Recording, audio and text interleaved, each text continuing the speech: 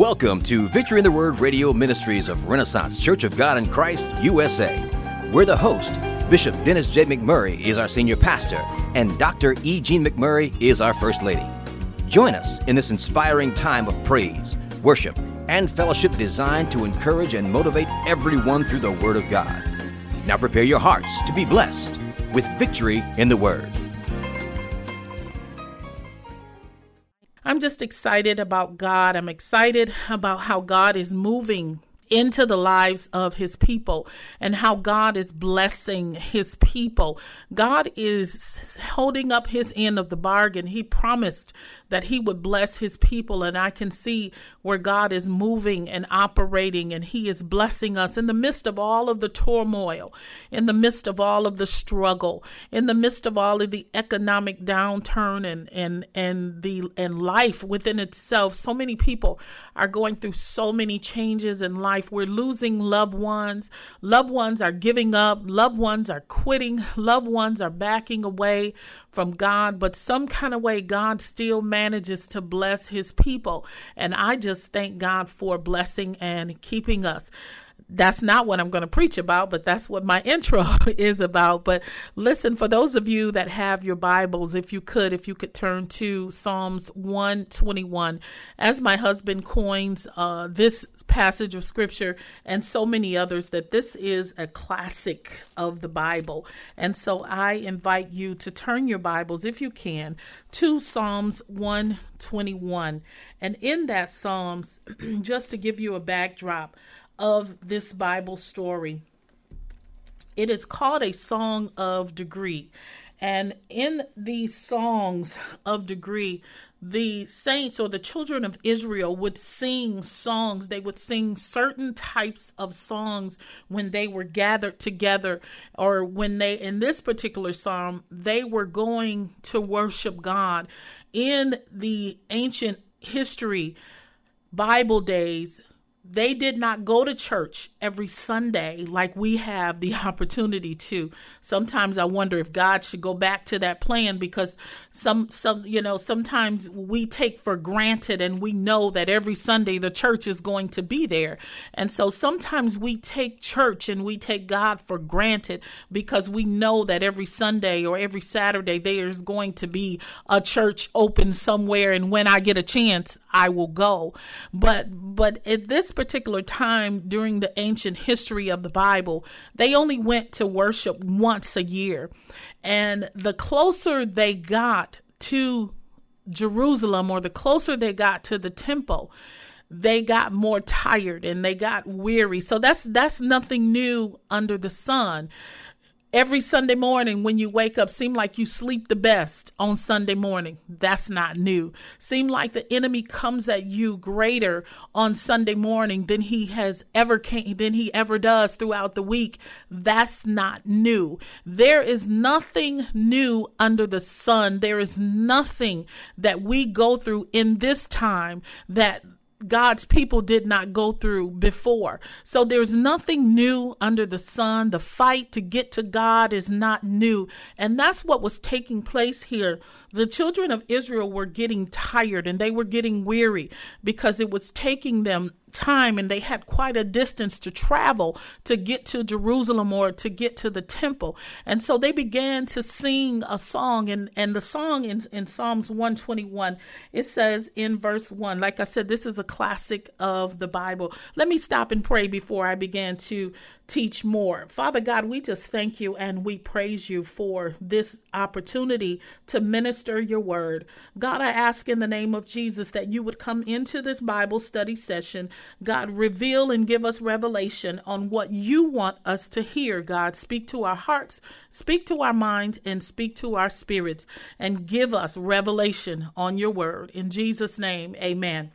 As I was saying in Psalms 121, it says, I will lift up my eyes unto the hills, from whence come my help. My help come from the Lord, who made heaven and earth. When the children of Israel, as they got closer to the temple, or as they got closer to Jerusalem, it got a little more challenging for them. And so they had made up in their minds that they were just going to begin to look and focus onto where they were going. Now, there is two different interpretations of this Bible story historically. Someone said this should have been written as a rhetorical question, and the question had a negative response, that I will look to the hills from which cometh my help. And then you realize, wait a minute, my help is not in the hills, but my help is in the Lord. But in this interpretation, the children of Israel were getting tired and they were getting weary trying to get to God's temple. And what happened? They began to just simply look to the hills of Jerusalem because they knew the temple was in the hills, and Jerusalem was their Mecca. That's where God was. That's where God had allowed the temple to be built. And he said that my eyes would be there and my ears would be there.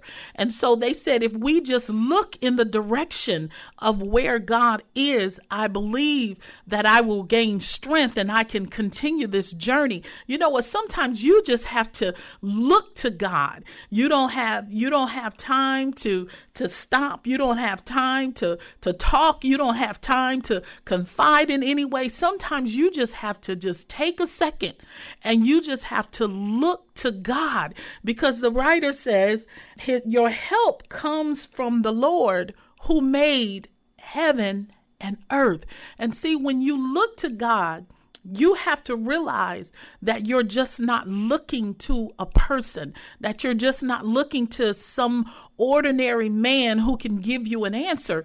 You're looking to God, the God that made the heaven and the earth, the God that spoke life, that's the God that spoke nothing into existence. We have to remember how powerful God is. And sometimes I believe we forget just how powerful God is and just who God is. We forget who he is. We forget that he's our creator. We forget that he is our heavenly Father. We forget that it is God that gives us strength every day. It is God that wakes us up every day. So we have to make sure that we're looking in the right place. I guess if I would give today's topic, sermon a topic, I guess the topic would be, make sure you're looking in the right place. Amen. If you're sitting around the neighbor, look at your neighbor and just tell your neighbor, make sure you're looking in the right place. Amen. Come on and clap your hands and tell God, thank you. And in verse number 3, it says, he will not suffer thy foot to be moved. He that keepeth thee will not slumber. It says, behold, he that keepeth Israel shall neither slumber nor sleep. We have to remember that God is always operating. God is always making ways and opening doors and making changes. God will change the rules if he needs to. God is always in full operation when it comes to our life.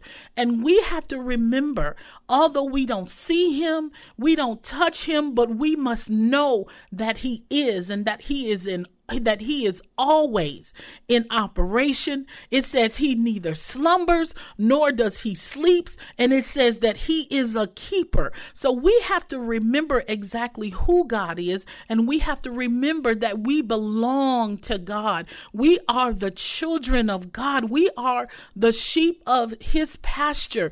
And he is going to take care of his people. We have to remember, regardless of whatever is going on in government, I don't care what level of government it is, if it's city. As a matter of fact, it doesn't even have to be city. Some of us are going through political situations on our jobs. Some of us are going through political situations in our schools. Whatever level of government, whatever level of political games that are being played, we have to remember, first of all, God created man. God created man with his own hands. God breathed breath into man. So whatever man is in control at that particular time, he's not greater than God. There's a song that I love. It says, there is nobody greater. And we have to constantly remind ourselves that there is nobody greater. You know what? Sometimes we give ourselves, as human beings, we give ourselves too much credit, and we think that we are in control. And if I say no, it's not going to happen. Listen, if God wants something to happen, God is going to allow it to happen. By the move of his hand, God can change a situation. So if there is someone in your life that's giving themselves too much credit for your life, you have to remember that they are not greater than God. God created them. And if God needs to control their minds, control their hearts, and control their spirits and their actions, God is bigger and God is greater and God is bad enough to do it. Amen. Come on and clap your hands and just tell God, thank you for being the God that never slumbers or sleeps, and you are a keeping God. Come on and just tell God, thank you for being your keeper. And then it goes on in verse number 5. It says again, it reiterates again that the Lord is thy keeper. The writer wanted to remind us, wait a minute now, don't forget, God is your keeper. God is the one that has your life in control. He's the author and the finisher of your faith. There is no one around you that is the author or the finisher. They did not open the book, nor will they close the book. God has the final say in all of our lives. And we have to remind ourselves that God is our keeper and he has the final say in our lives. It says, and it goes on and says, the Lord is thy shade upon thy right hand. The sun, the sun, shall not smite thee by day, nor the moon by night. In other words, God has a covering over us. God is like a shade tree for us. Or, you know, the scripture that says, he that dwells in the secret place of the mighty God.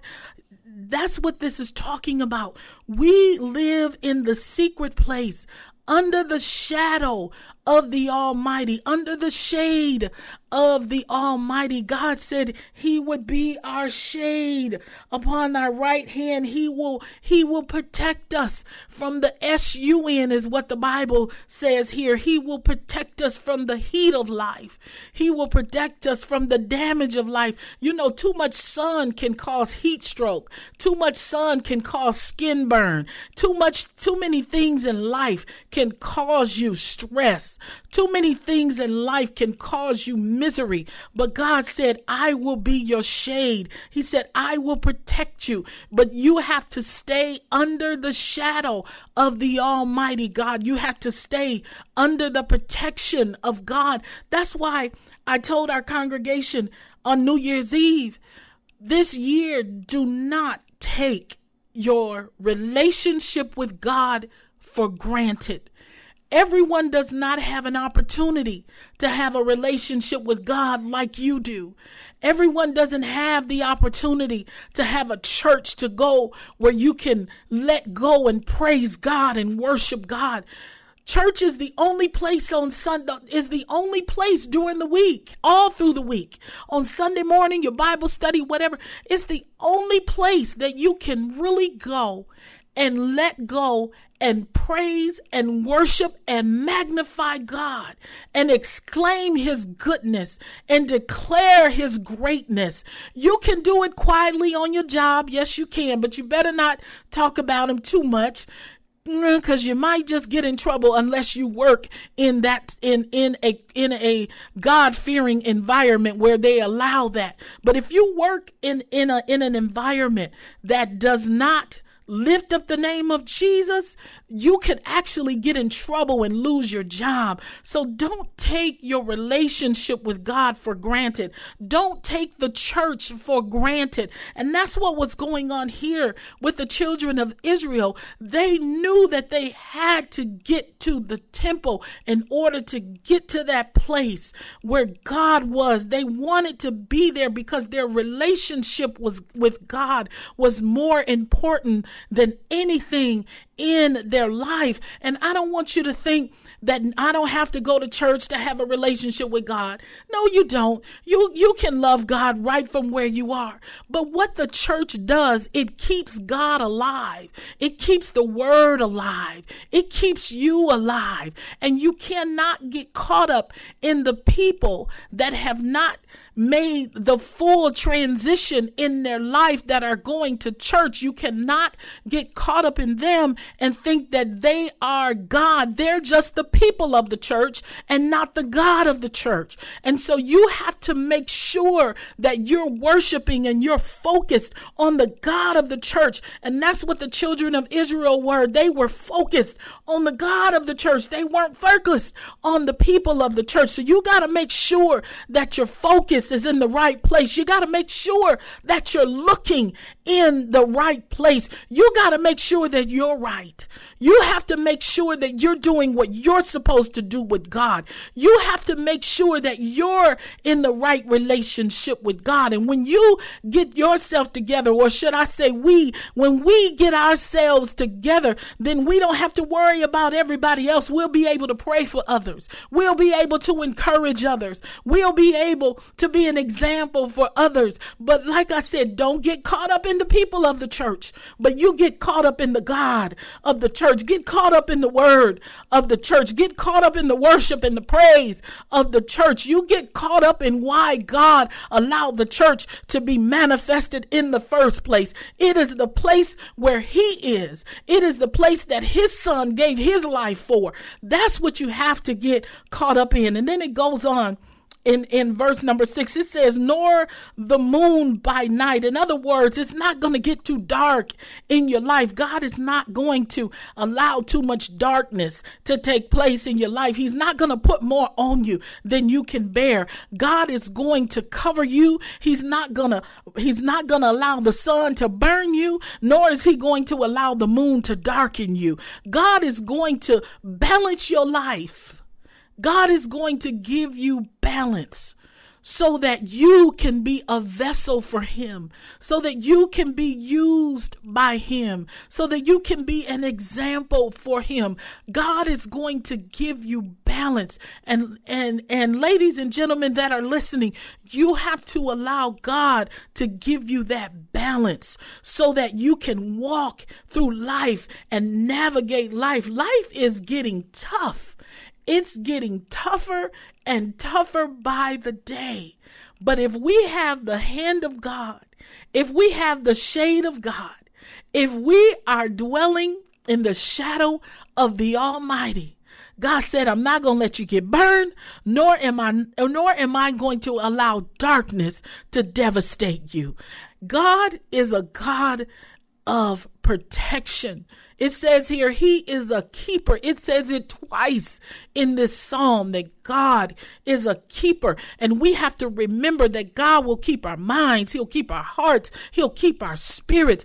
God will keep us in tune with him as long as we stay in position and don't get discouraged when the devil is kicking up dust. The devil is going to always kick up dust. Stop thinking that the devil is going to leave you alone. He is not going to leave you alone. He's going to always try to come up with something. But the word says if you resist the devil, he will flee. It didn't say he will leave. He's going to run. He's going to leave you alone for a few minutes, but then he's going to go and try to get something else, and he's going to come back again, and you got to resist him again. He's going to come back again, and you got to resist him again. He's going to come back again, and you got to resist him again. Resisting the devil is something that we're going to have to do until it's time for us to meet our maker. And so don't think that because the devil is constantly messing with you, that something is wrong with you.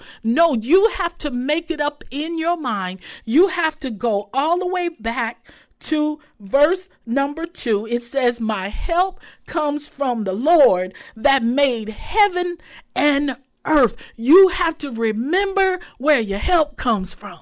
Your help comes from the Lord who made heaven and earth. We have to remember how mighty God is, how strong God is, how powerful God is, and God is greater. The devil has been mad at God and his creation for a long time, and he is doing nothing but causing trouble, but he cannot cause you to miss out on what God has for you. You can walk away from God and miss out on what God has for you, but it's up to you to stay in relationship with God. And when you stay in relationship, when you let nothing separate you from the love of God, then God in return, he has to bless you. God has to keep you. He has to protect you, because he said that he would be with us always, even until the end of the world. I better get ready to come to a close. It says in verse number 7, the Lord shall preserve thee from all evil. That's what I was just talking about. He shall preserve thy soul. That's what I was talking about. It says he will preserve you from all evil. Whatever the enemy tries to bring your way, God will preserve you. He will keep you. He will protect you. It goes on and it says and not only will he preserve you from all evil, he says, but he will preserve your soul. Because see, our souls have to be ready when it's time for Jesus to come back. Our soul has got to be in harmony with God when it's time for the Son to come back. And God says, I can preserve your soul. We don't want our souls to be lost. We don't want our souls to be lost. We have to stay in position so that our souls will be ready when his Son comes back. It's our soul that his Son is coming back for. It's our soul that God wants. It's the inner man that God wants. And that's what God will preserve. He'll preserve the outer man so that he can protect the inner man, because God wants to come back for his people. He wants us to be in heaven how he originally intended for us to live. That's where God wants us. And then it goes on. In verse number 8, it talks about the preserving power of God even more. And in verse number 8, it says, the Lord shall preserve thy going out and thy coming in from this time forth and even forevermore. God is going to preserve every step that we take in life. God is going to be there, and God is going to preserve it. And God is going to see that we are benefactors of what he has in store for us. God is going to see that we are taken care of. God is going to see that we live a blessed life. He said, I've come that ye might have life. And then it goes on and it says, wait a minute, I don't want you to just have life. He said, I want you to have life abundantly. God is going to see to it that we live an abundant life on this earth. He's going to preserve our minds. He's going to preserve everything that we do. When we go out, when we come in, God is going to preserve us. God is going to keep us. God is going to rescue us. There's someone listening now. You need God to rescue you. Just lift your hands and just say, God, rescue me. Rescue me from the trouble that is all around me. God, rescue me so that I can get back to that place where I first receive you. Some of us just need to go back and we just need to start over. We need to go back to God and just start all over and just simply ask God to forgive you. Ask God to save you. Ask God to bless you. Ask God to keep you. Ask God to preserve you. ask God to make a way for you. And I guarantee if he did it before, he will do it again. God will and God can. He will do it again. I promise you, he will rescue you. Father God, in the name of Jesus, God, we thank you for this word today. God, we thank you for how you have blessed us and gave us greater revelation on your word so that we can live in peace and harmony with you, God. God, I ask in the name of Jesus for those that are listening that you would bless them and keep them where they need you the most. In Jesus' name, amen.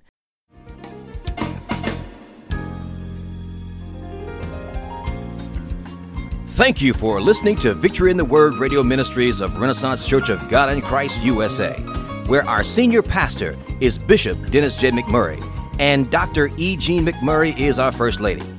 It is our prayer that you've been moved by the Word of God. We welcome you to join our Sunday morning worship service at 10:30 a.m. on Facebook, Twitter, and Instagram. Thank you for joining Victory in the Word, and until next time, walk in victory.